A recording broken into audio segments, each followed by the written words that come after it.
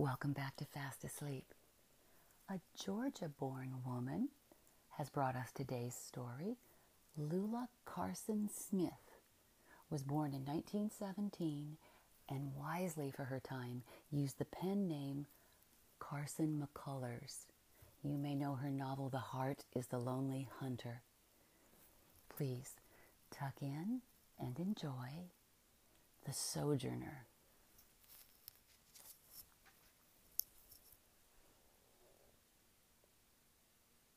Twilight border between sleep and waking was a Roman one this morning. Splashing fountains and arched narrow streets, the golden lavish city of blossoms and age-soft stone. Sometimes in this semi-consciousness, he sojourned again in Paris or war German rubble, or Swiss skiing in a snow hotel. Sometimes also in a fallow Georgia field at hunting dawn. Rome it was this morning, in the yearless region of dreams. John Ferris awoke in a room in a New York hotel. He had the feeling that something unpleasant was awaiting him. What it was he did not know. The feeling submerged by matinal morning necessities lingered even after he had dressed and gone downstairs. It was a cloudless autumn day, and the pale sunlight sliced between the pastel skyscrapers. Ferris went into the next-door drugstore and sat at the end booth next to the window glass that overlooked the sidewalk.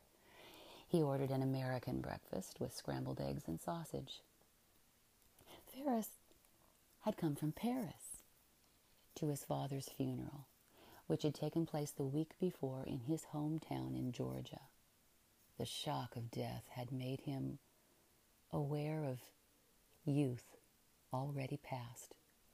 His hair was receding, and the veins in his now naked temples were pulsing and prominent, and his body was spare, except for an incipient belly bulge. Ferris had loved his father, and the bond between them had once been extraordinarily close, but the years had somehow unraveled this filial devotion. The death, expected for a long time, had left him with an unforeseen dismay. He had stayed as long as possible to be near his mother and brother at home. His plane for Paris was to leave the next morning. Ferris pulled out his address book to verify a number. He turned the pages with growing attentiveness. Names and addresses from New York, the capitals of Europe, a few faint ones from his home state in the South, faded, printed names, sprawled, drunken ones. Betty Willis, a random love, married now. Charlie Williams, wounded in the Hergen forest, unheard of since. Grand old Williams, did he live or die? Don Walker, a BTO in television, getting rich. Henry Green, hit the skids after the war, in a sanitarium now, they say. Cozy Hall. Now, he had heard that she was dead. Heedless, laughing Cozy. It was strange to think that she, too, silly girl, could die. As Ferris closed the address book, he suffered a sense of hazard, transience, almost of fear.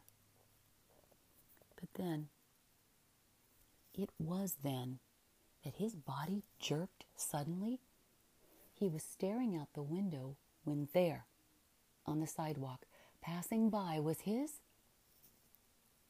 ex-wife. Elizabeth passed quite close to him, walking slowly. He could not understand the wild quiver of his heart, nor the following sense of recklessness and grace that lingered after she was gone. Quickly, Ferris paid his check and rushed out to the sidewalk. Elizabeth stood on the corner, waiting to cross Fifth Avenue. He hurried toward her, meaning to speak, but the lights changed, and she crossed the street before he reached her. Ferris followed. On the other side, he could easily have overtaken her, but he found himself lagging unaccountably. Her fair brown hair was plainly rolled, and as he watched her, Ferris recalled that once his father had remarked that Elizabeth had a beautiful carriage. She turned to the next corner, and Ferris followed, although by now his intention to overtake her had disappeared. Ferris questioned the bodily disturbance that the sight of Elizabeth aroused in him, the dampness of his hands, the hard heart strokes. It was 8 years since Ferris had last seen his ex-wife. He knew that long ago she had married again, and there were children. During recent years he had seldom thought of her, but at first, after the divorce, the loss had almost destroyed him. Then, after the anodyne of time, he had loved again, and then again, Janine. She was now. Certainly his love for his ex-wife was long since past, so why the unhinged body, the shaken mind? He knew only that his clouded heart was oddly dissonant with the sunny, candid autumn day. Ferris wheeled suddenly and, walking with long strides, almost running, hurried back to the hotel. Ferris poured himself a drink, although it was not yet 11 o'clock. He sprawled out in an armchair like a man exhausted, nursing his glass of bourbon and water.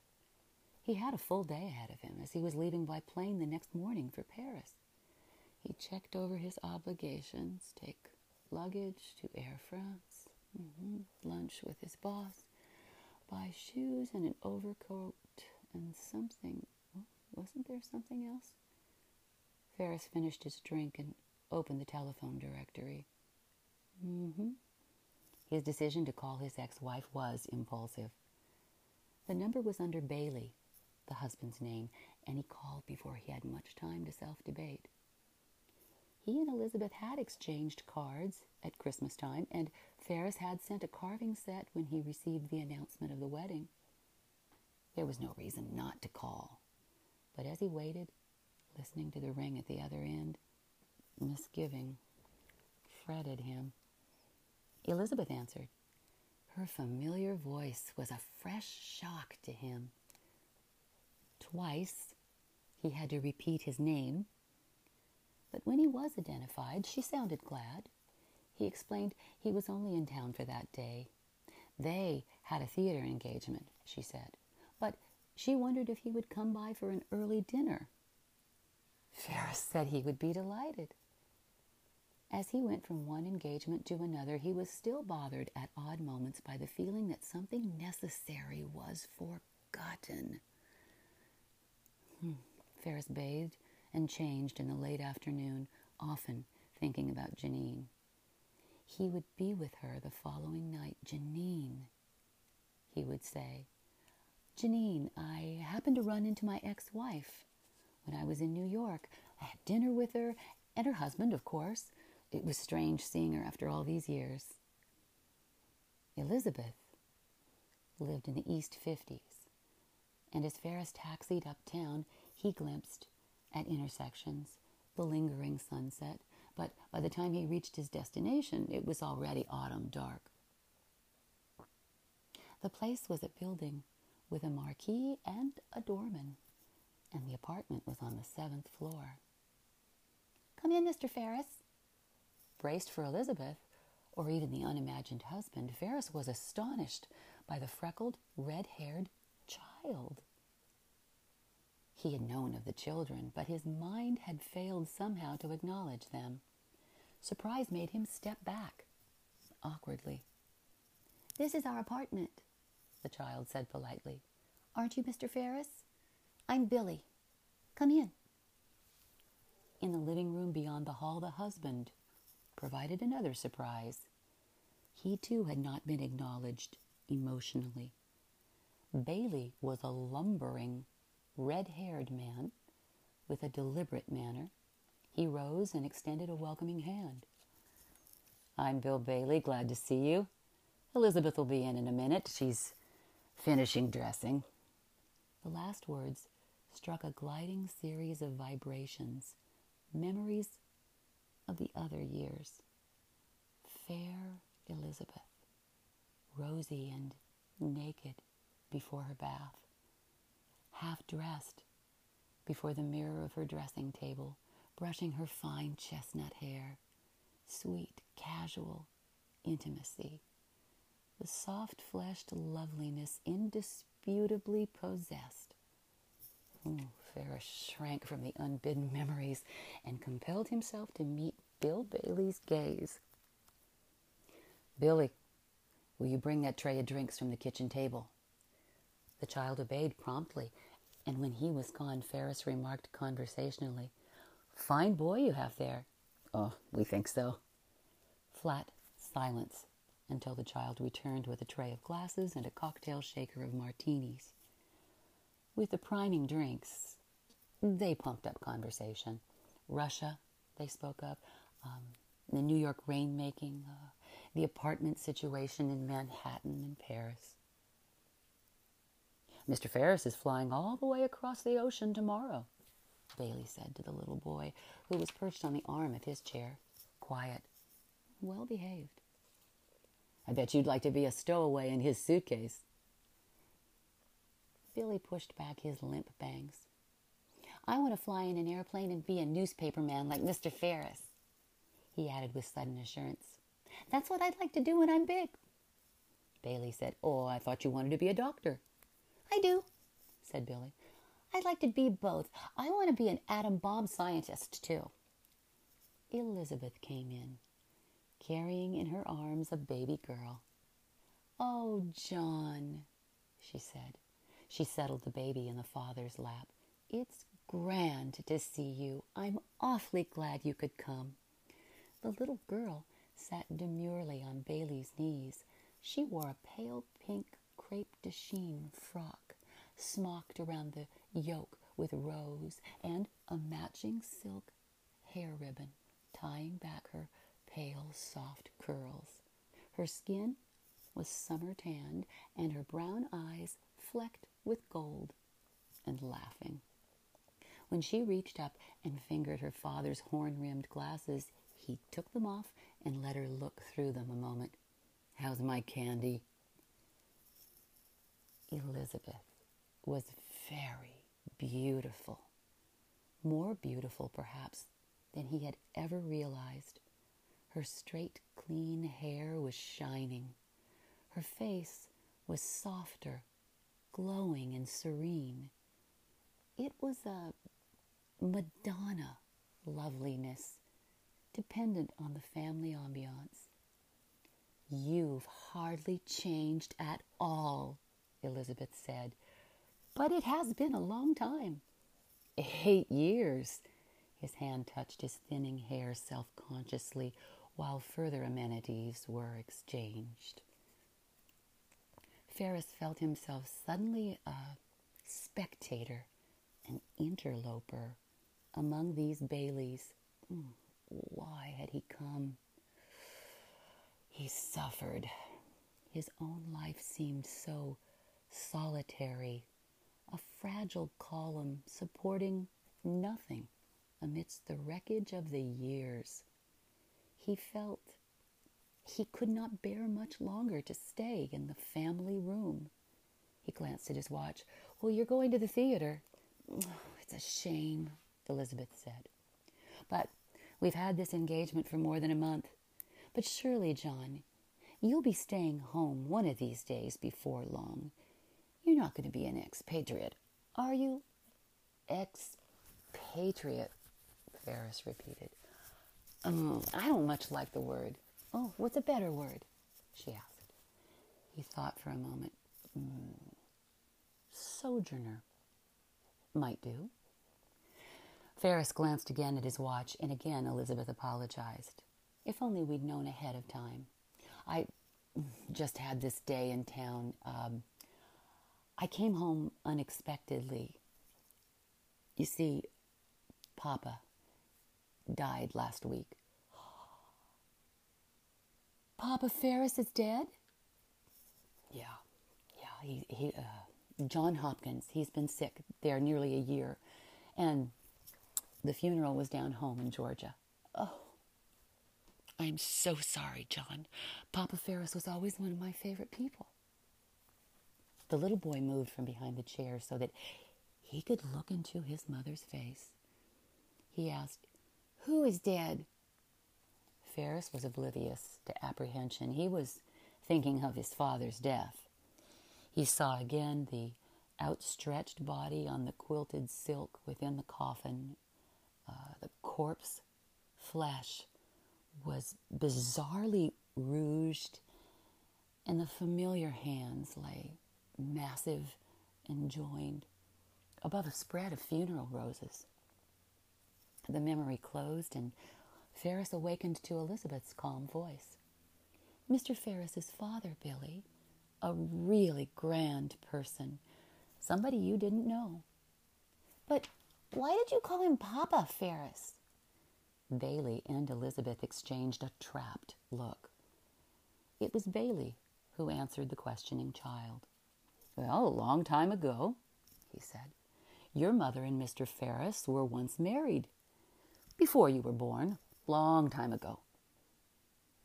Mr. Ferris? The little boy stared at Ferris, amazed and unbelieving. And Ferris's eyes, as he returned the gaze, were somehow unbelieving too. Was it indeed true that at one time he called this stranger, Elizabeth, Little Butterduck during nights of love? And that they'd lived together, shared perhaps 1,000 days and nights, and finally endured, in the misery of sudden solitude, the fiber by fiber, jealousy, alcohol, and money quarrels, destruction of the fabric of married love. Bailey said to the children, "It's somebody's supper time. Come on now." "But, Daddy, Mama and Mr. Ferris, Billy's everlasting eyes, perplexed, and with a glimmer of hostility, reminded Ferris of the gaze of another child. It was the young son of Janine, a boy of 7, with a shadowed little face and knobby knees, whom Ferris avoided and usually forgot. "Quick, march!" Bailey gently turned Billy toward the door. "Say good night now, son." "Good night, Mr. Ferris." He added resentfully, "I thought I was staying up for the cake." "You can come in afterward for the cake," Elizabeth said. "Run along now with Daddy for your supper." Ferris and Elizabeth were alone. The weight of the situation descended on those first moments of silence. Ferris asked permission to pour himself another drink, and Elizabeth set the cocktail shaker on the table at his side.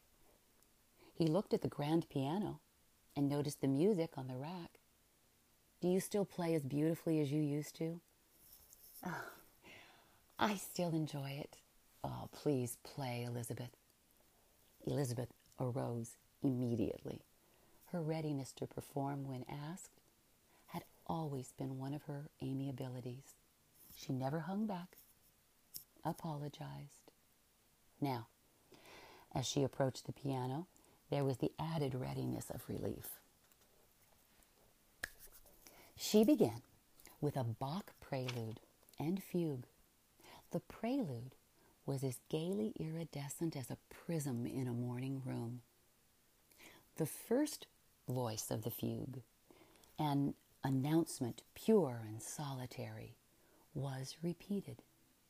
intermingling with a second voice, and again repeated within an elaborated frame. The multiple music, horizontal and serene, flowed with unhurried majesty. The principal melody was woven with two other voices, embellished with countless ingenuities.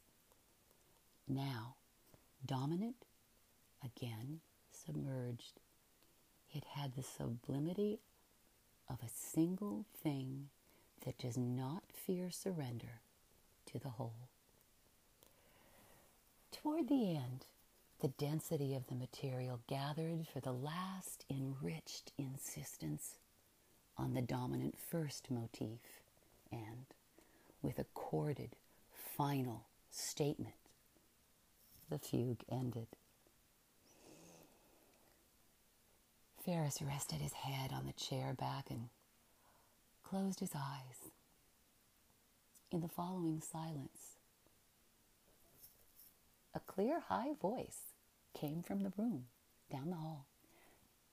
"Daddy, how could Mama and Mr. Ferris—" A door was closed. The piano began again. What was this music? Unplaced, familiar, the limpid melody had lain a long while dormant in his heart. Now it spoke to him of another time, another place. It was the music Elizabeth used to play. The delicate air summoned a wilderness of memory.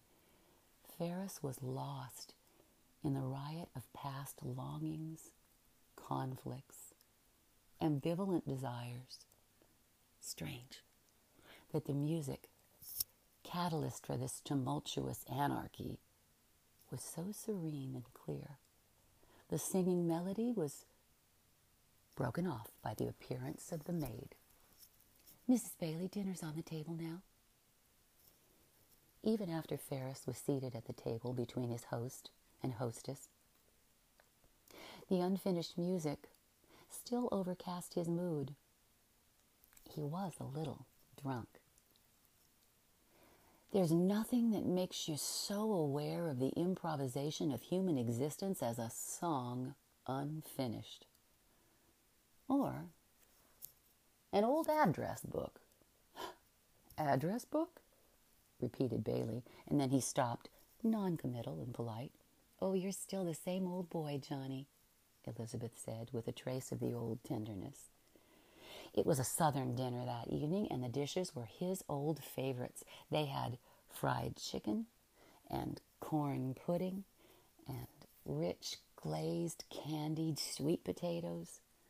During the meal, Elizabeth kept alive a conversation when the silences were overlong, and it came about that Ferris was led to speak of Janine.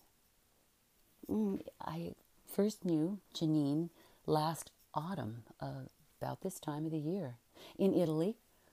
She's a singer, and she had an engagement in Rome. I expect we'll be married soon."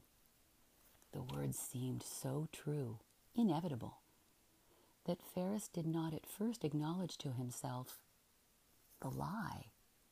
He and Janine had never, in that year, spoken of marriage, and indeed she was still married to a white Russian money changer in Paris, from whom she had been separated for 5 years. But it was too late to correct the lie. Already Elizabeth was saying, "This really makes me glad to know. Why, congratulations, Johnny." He tried to make amends with truth. "The Roman autumn is so beautiful, balmy and blossoming." He added, "Janine has a little boy of 6, a curious, trilingual little fellow. We go to the Tuileries sometimes." A lie again. He had taken the boy, once, to the gardens.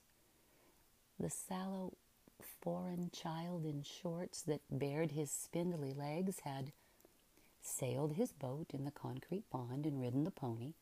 The child had wanted to go into the puppet show, but there was not time, for Ferris had an engagement at the Scribe Hotel. He had promised that they would go to the Guignol another afternoon. Only once had he taken Valentine to the Tuileries. There was a stir. The maid brought in a white frosted cake with pink candles. The children entered in their night clothes. Ferris still did not understand. "Happy birthday, John," Elizabeth said. "Blow out the candles." Ferris recognized his birthday date. The candles blew out lingeringly, and there was the smell of burning wax. Ferris was 38 years old. The veins in his temples darkened and pulsed visibly. "Well, it's time you started for the theater." Ferris thanked Elizabeth for the birthday dinner and said the appropriate goodbyes. The whole family saw him to the door. A high, thin moon shone above the jagged, dark skyscrapers. The streets were windy, cold. Ferris hurried to the 3rd Avenue and hailed a cab.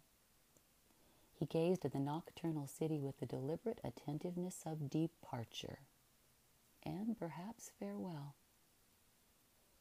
He was alone. He longed for flight time and the coming journey. The next day, he looked down on the city from the air, burnished in sunlight, toy-like, precise.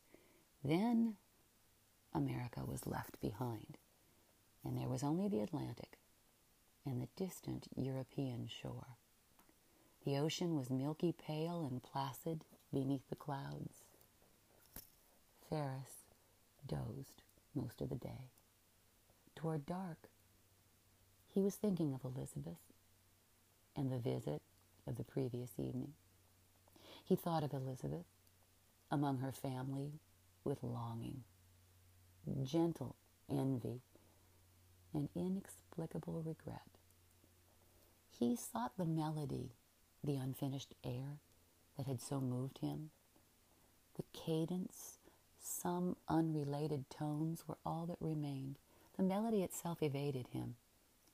He had found instead the first voice of the fugue that Elizabeth had played. It came to him, inverted mockingly and in a minor key. Suspended above the ocean, the anxieties of transience and solitude no longer troubled him. And he thought of his father's death with equanimity. During the dinner hour, the plane reached the shore of France. At midnight, Ferris was in a taxi crossing Paris. It was a clouded night, and amidst wreathed the lights of the Place de la Concorde. The midnight bistros gleamed on the wet pavements. As always, after a trans-ocean flight, the change of continents was too sudden. New York at morning, this midnight Paris. Ferris glimpsed the disorder of his life, the succession of cities, the transitory loves, and time, the sinister glissando, glide of the years. Time, always. Valentine opened the door to him. The little boy wore pajamas and an outgrown red robe. His gray eyes were shadowed. And as Ferris passed into the flat, they flickered momentarily. Janine was singing in a nightclub. She would not be home for another hour. Valentine returned to a drawing, squatting with his crayons over the paper on the floor. Ferris looked down at the drawing. It was a banjo player with notes and wavy lines inside a comic strip balloon. "We will go again to the Tuileries," The child looked up, and Ferris drew him closer to his knees. The melody, the unfinished music that Elizabeth had played, came to him suddenly, unsought. The load of memory jettisoned, this time bringing only recognition and sudden joy. Monsieur Jean, the child said. Did you see him? Confused, Ferris thought only of another child, the freckled, family-loved boy. See who, Valentine? Your dead papa in Georgia, the child added. Was he okay? Ferris spoke with rapid urgency. We will go often to the Tuileries. We will ride the pony and we will go into the guignol. We will see the puppet show and never be in a hurry any more. Monsieur Jean, Valentine said, the guignol is now closed. Oh, again the terror, the acknowledgement of wasted years and death. Valentine, responsive and confident, still nestled in his arms. His cheek touched the soft cheek and felt the brush of the delicate eyelashes. With inner desperation, he pressed the child close, as though an emotion as protean, versatile as his love could dominate the pulse of time.